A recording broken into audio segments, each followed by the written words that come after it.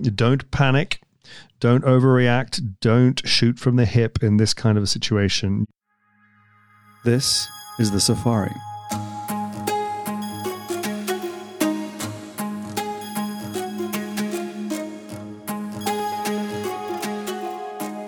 All right, guys. So this is an impromptu gathering. All of you here on the phone, thanks a lot for doing this. Because I realized, speaking to each of you today, that inside our company and our partnership and strong alliance with Blly Susman over at Threadstone, that I had 3 experts on various different elements of running a brand, running a business. And today we were all talking about what it takes and what will be helpful in the world today, given that we are all in uncharted territory. We are all obviously trying to navigate our own businesses, let alone our clients' businesses, and then trying to see how we can be helpful in general. So on the phone call, as I mentioned, we have Blly Susman, the founder of Threadstone Advisors, an investment bank who has been on the Safari before and understands and really is a really quite rare breed when it comes to a financial expert in the banking field who really understands brand, understands the plumbing of these businesses. And so when it comes to whether it be financial restructuring or M&A and everything in between, he is really one of the great minds in this. We also have my partner, Geoff Lurie, and as well as Joe Ahearn, a managing director at Traub Consulting. And Geoffrey Lurie, to remind you, has been a turnaround expert, an optimization ninja for his whole career, having turned around the North Face in a dire time for that company and sold it to VF Corp, which is now, I think, the cornerstone or one of the cornerstones of that business, and really has seen the ups and downs of not just businesses, but businesses within the cycles that we all experience, and some of the worst cycles, and not to mention the one we're going through right now. And Joe Ahearn, having been the CEO of ToyBiz and Marvel and many other businesses on behalf of many of the great entrepreneurs and family offices that have been sort of captains of industry, and used Joe to really help build and fix those companies. There is a quorum here that I think, as I asked the questions for myself, I figured it would be good to share them with all of you. And so I'll start with Geoff, because obviously the optimization of any business is difficult in the best of times. And I think what we'd like to talk about today is to try and sort of get each of your views on how to what is practical advice? What things can people take away? What are the 5 things we need to do, now when we're dealing with a situation like this? But also try and think about operational restructuring, financial restructuring, the nexus between the two, which we'll get to as well. But so each of you, talk a little bit about your histories and where you've seen things like this, and what are some of the tips of the trade. Thank you, Morty. And let me just say that I'm very pleased to share this podcast, Bill and Joe and yourself. And hopefully we'll be able to come up with some things and some tips that might be useful. Clearly, in times like this, and hardly any of us have ever seen anything as critical and as fast-moving as the situation that we deal with today. So what I would say is, if I were to advise or to work with a company today, I would imagine that the management of the company are in some state of concern or panic. And so the first thing I would do would be to try to say, number 1, don't panic. Number 2, don't overreact. Don't shoot from the hip about things that you might want to do. Take a little bit of time and plan what you're going to look at.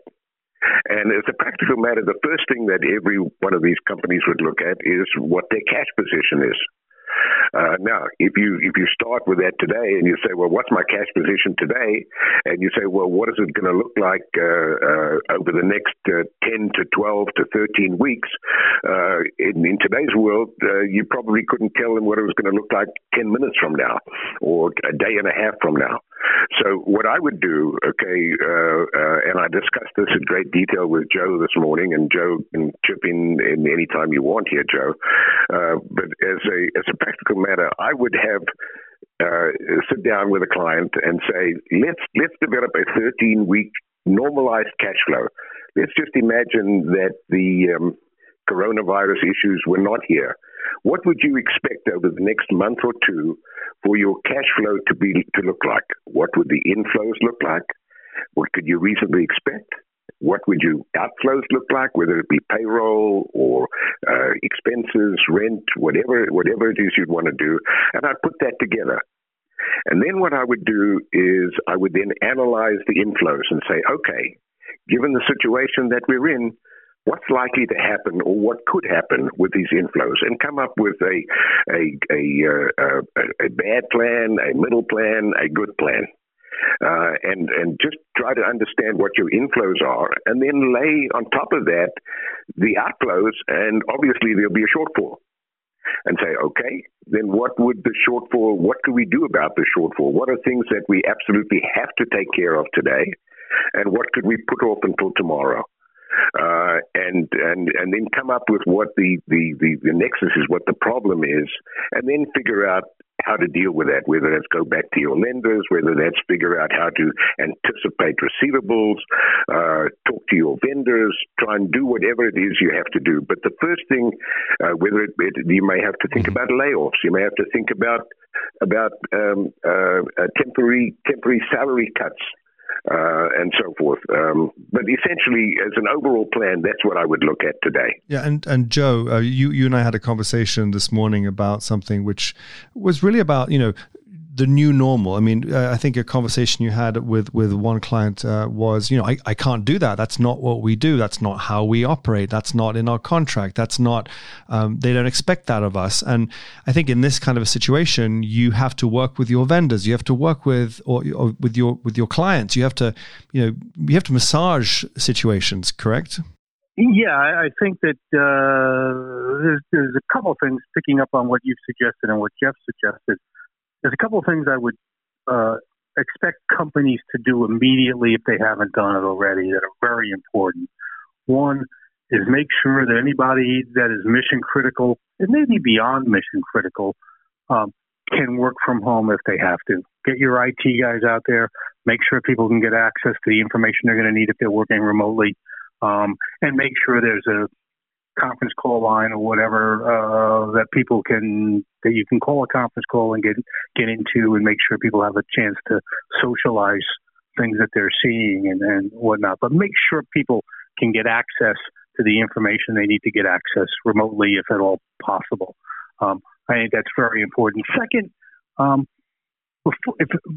some areas of the country, people have started to work from home already. In some areas of the country, people are still working in the offices where people still are in the office workplace and still have access to one another.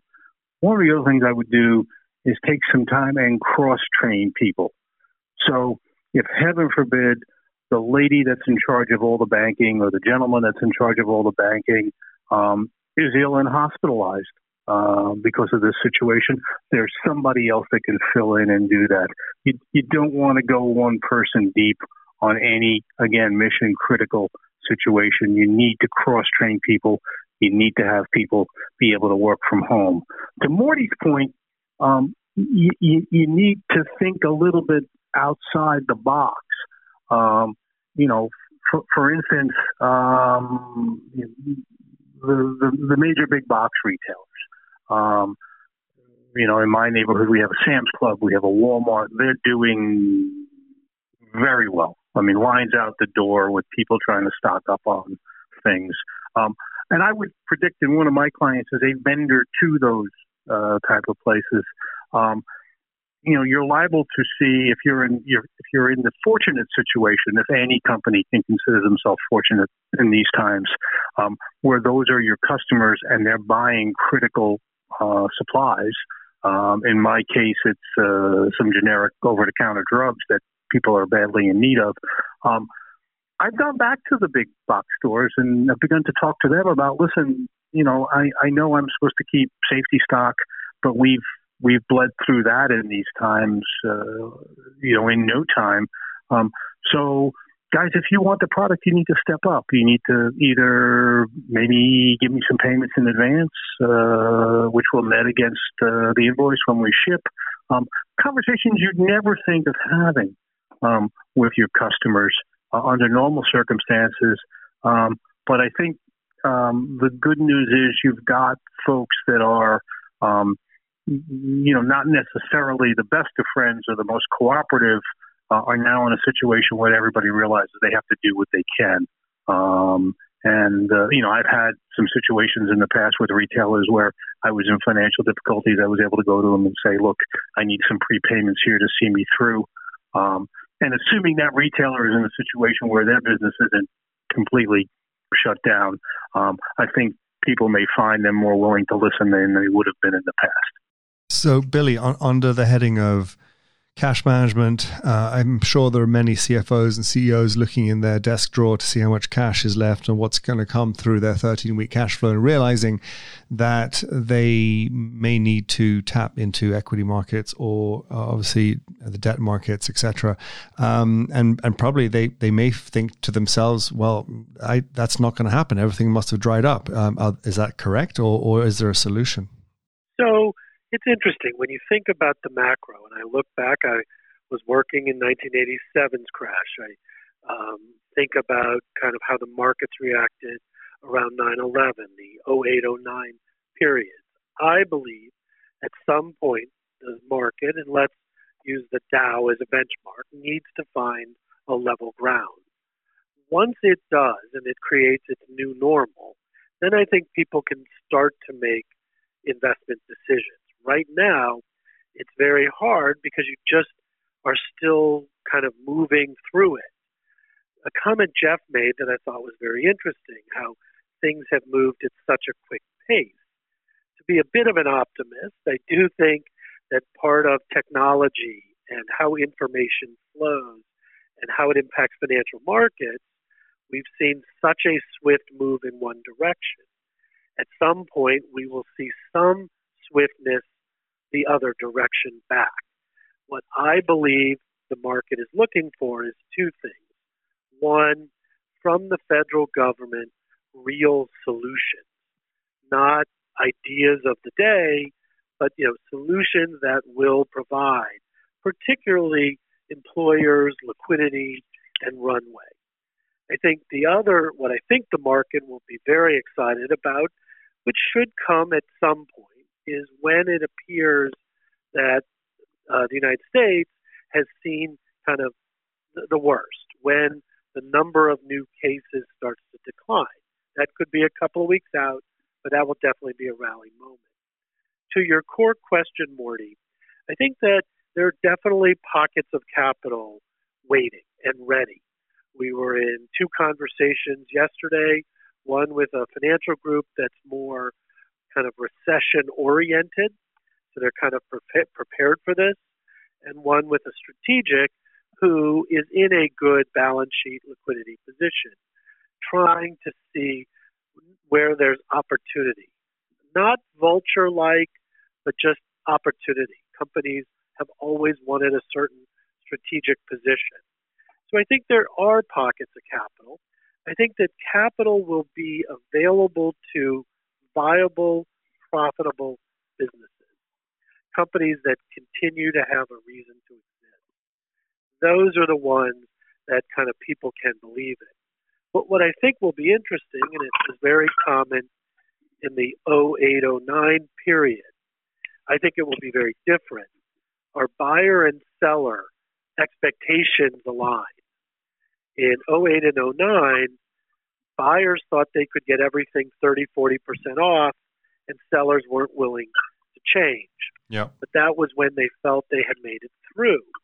Here, I think it'll be very different. I think buyer and seller will come together much faster.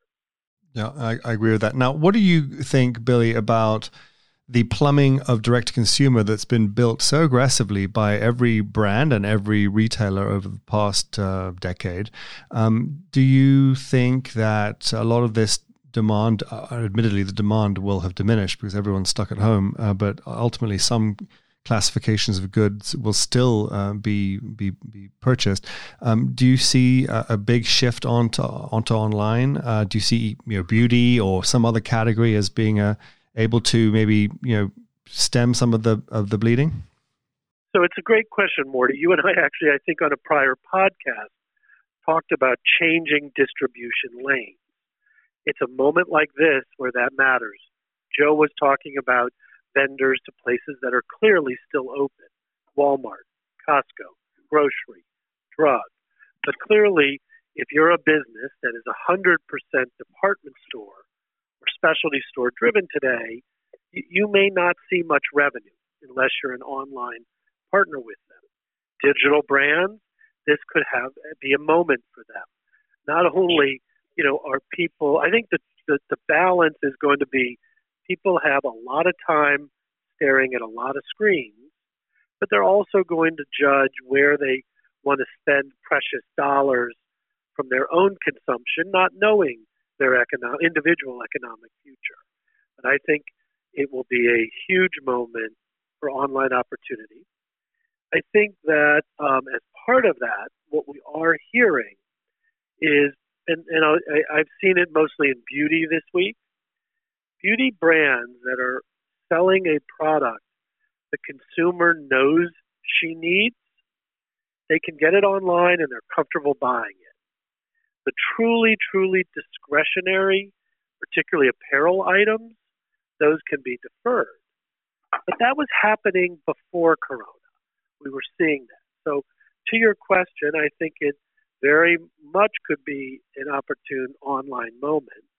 The third comment and last comment I'd make here, because people will have more time and eyeballs will be on screens more than ever, I think brands need to continue to create content, talking about their products, explaining, what's behind them, how the products can be used, why now is a moment. Yeah, product marketing. I think the customer is going to look for that content pretty aggressively.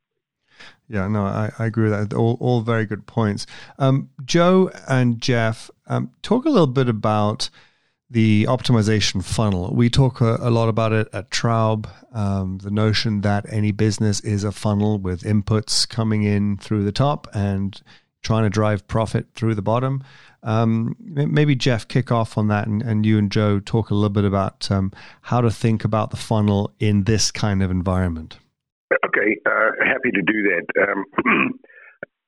To try to simplify this, because it's really not, rocket science.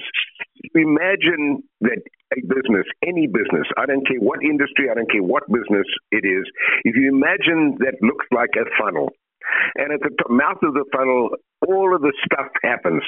All of the actionable items, the telephone calls, the invoices, the purchase orders, the complaints, everything that happens in a company from the time you open up the door to the time you close the door comes in the top of that funnel. At the neck of the funnel are your policies and your procedures and your systems and everything that you've got aligned in order to process all the stuff that's coming in. And your organization structure, how you're structured to deal with that. And then the stem of the funnel are the people that work in the company that process all these transactions. And then out the bottom, hopefully, comes a successful outcome from a company. Now, what happens, notwithstanding, we're really not talking about coronavirus times. In regular times, businesses change every single day.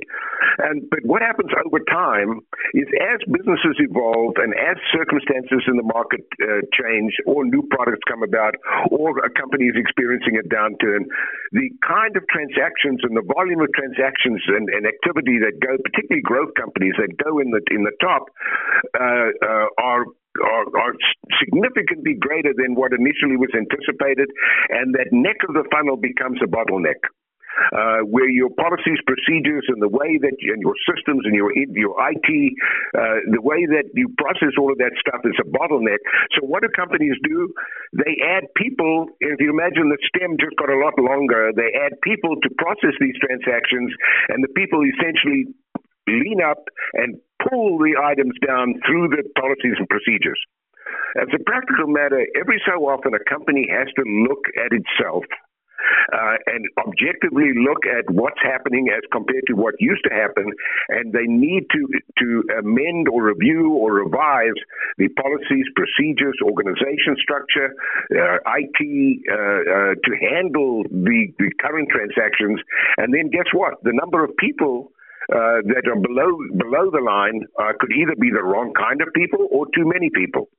So I look at a company when I get in there and I say, every one of these things is a funnel. I need to understand what's going on here and through each of these stages so that we can then recommend a way to deal with it. Jeffrey, it's Joe. I mean, you raised an excellent point in that, the review of those policies and procedures on a regular basis is very important. Given the situation we're heading into, it becomes even more important because, frankly, as you mentioned, that a solution, not necessarily a good solution to dealing with changing order volume or transaction volume is to add people, to throw people at the problem. I don't think companies are going to have the luxury of doing that in the near future. Skilled people are either, sheltering in place, already have a decent job, and hopefully still have a decent job. So the ability to throw people at a problem, I think, is somewhat diminished. And that's going to make kind of the efficient policy and procedure review process all the more important for companies. And Jeff, you mentioned that the top end of the funnel can change, on a moment's notice. I think a good example in this situation might be, again, I'll go back to the mass market retailers, which is an area I know pretty well. I know there are a bunch of companies out there that supply those businesses, that have contracts with those businesses that allow those companies to charge them back if they're late delivery, charge them back if they short ship them, charge them back if they ship things differently than they were asked to do. I suspect that, we may see for a lot of companies the volume of chargebacks go up in the near future as companies commit things that are kind of against policy or there's a new person at the retailer processing those things. Mm-hmm. Those can be a substantial solution to sales and earnings. So it's something that really has to be addressed, and not 90 days from now. Those chargebacks need to be addressed, immediately when they come in. Yeah, absolutely. And so before we get to, I want to talk to Blly about financial restructuring, not just operational restructuring. But before I do that, to you two, we always talk very much about sort of cross-functional expertise. This podcast has dealt with it, I think, probably in 80% of the instances that I've spoken to people. But also at Traub, the idea that we are, linking all the people within the C-suite of a company so that everyone's sort of marching to the same drumbeat, that we are effectively the catalyst for a cross-functional team. But then I also reconcile that with things that you guys have told me in the past, that when you're reorganizing a company, you kind of need to be a dictator and you need to come at it with a one person's approach and take no prisoners. Does that, how do you reconcile those two things, those two approaches today? Morty, interesting story, and I'm aging myself now, but one of the first turnaround guys ever was a gentleman by the name of Sandy Sigaloff. And he was interviewed one day on television, and his methodology was to walk into a company, immediately fire everybody, and put in his own team. And somebody asked him one day, aren't you throwing some good people out, the baby with the bathwater? And he said, you're absolutely right. I'm doing that every single day. But in a crisis situation, in a turnaround, you don't have time to negotiate. You're not obviously recommending firing everybody, but you're recommending maybe that it is very important that the chief executive be incredibly strong-willed, potentially, in this environment. That's exactly right. I'm certainly not advocating firing everybody, but what I am saying is that you need to have a very strong leader whose objective and whose sole purpose is to rectify the company. Another, policy that people ought to keep in mind in these situations where, downsizing may be a strategy or a tactic that's going to be used in the short term is human nature says that when I cut payroll within my organization, which is always tough to do, for those that remain, they find it very consoling to say, okay, we made the reductions, this is over now. That's dangerous because you never really know when it's over. So, if you have to let some folks go, let them go, but resist the urge to say there are going to be no more. If there are no more, people will realize that. But to tell people there are going to be no more and then 2 months later have to fire another 5 people has a really, really debilitating impact on morale. Got it. So moving to financial restructuring, Blly, what do you think about the different tricks and tools up people's sleeves today? So I think that a couple of the themes have already been mentioned, but to reemphasize, definitely cash management, making sure you know how long that cash lasts, the runway. Geoff talked about that. I do think it was Geoff who referred to looking at your partner relationships, vendors, retailers. It's no different on the financial side. Your balance sheet, your lenders, your landlords, other kind of capital partners. Again, they probably all have a better vested interest in your surviving, in your long-term success. So a little bit of pain everywhere is better than a lot of pain. I think that historically, what the bankruptcy court process has afforded weak companies is the chance, if they have too much debt, if they have stores that are under bad leases, if they have employee or overhead cost structure issues. I think we've seen for several years, but especially now, all of those parties are going to be as accommodating as they would be without a bankruptcy than with a bankruptcy.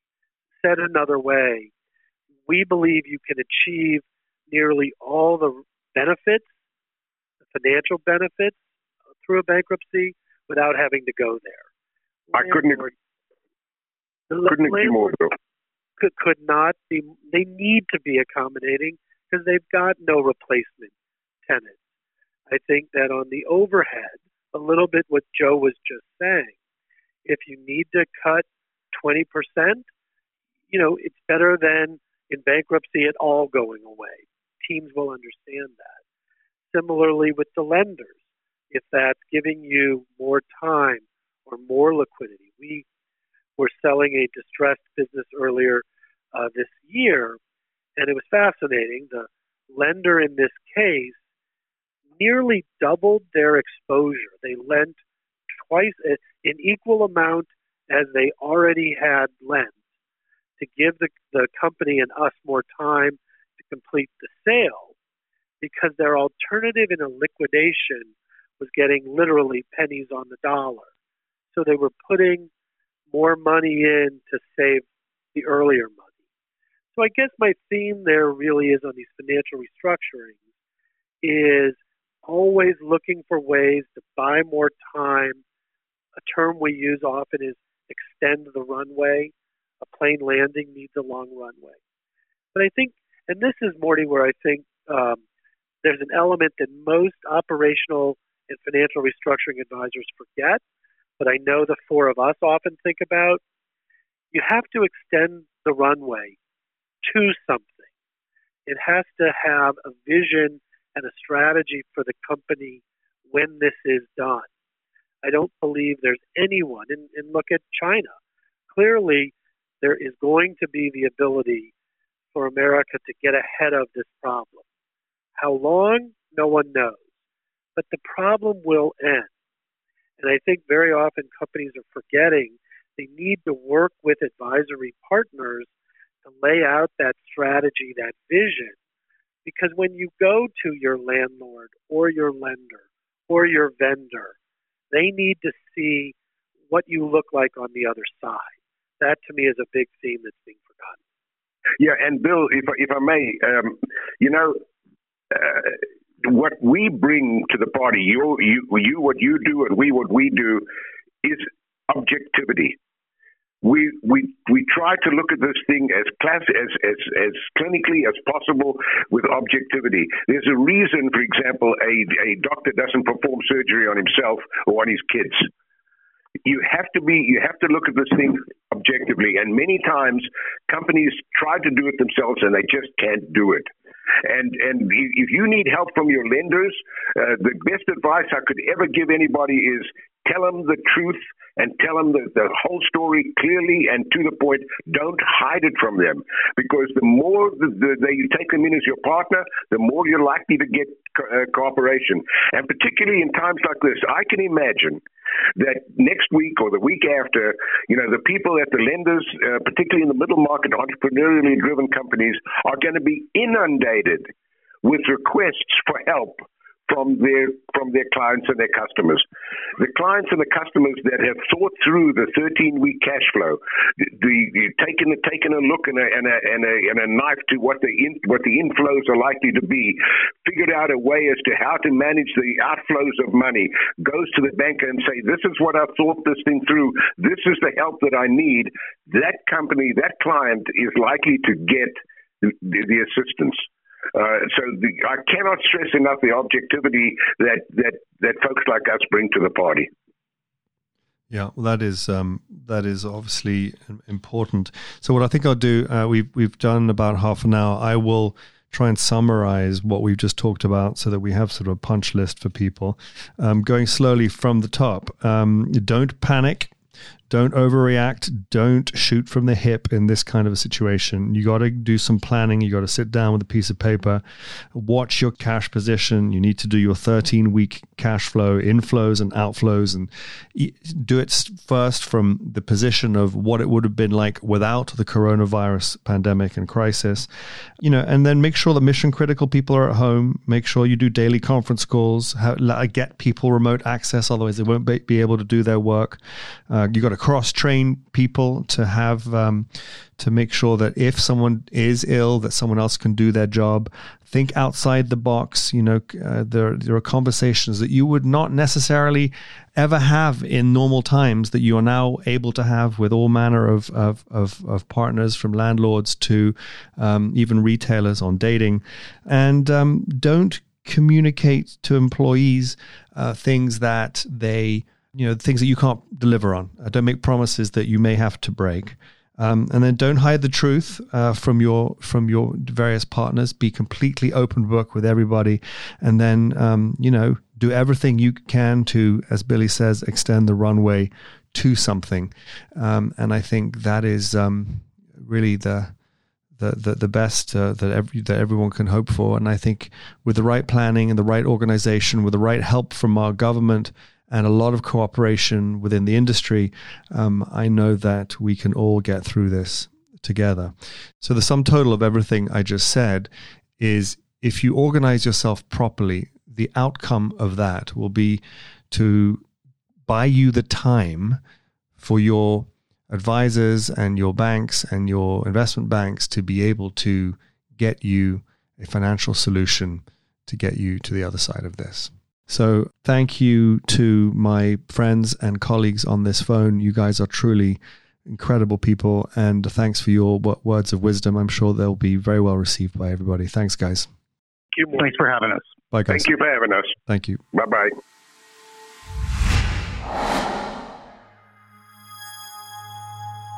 If you want to learn a little bit more about Traub, you can go to traub.io, where you'll learn a lot about everything that we do. If you're enjoying the safari, please do share it with your friends and colleagues within the industry. And please also don't forget to subscribe and like it. Until next time.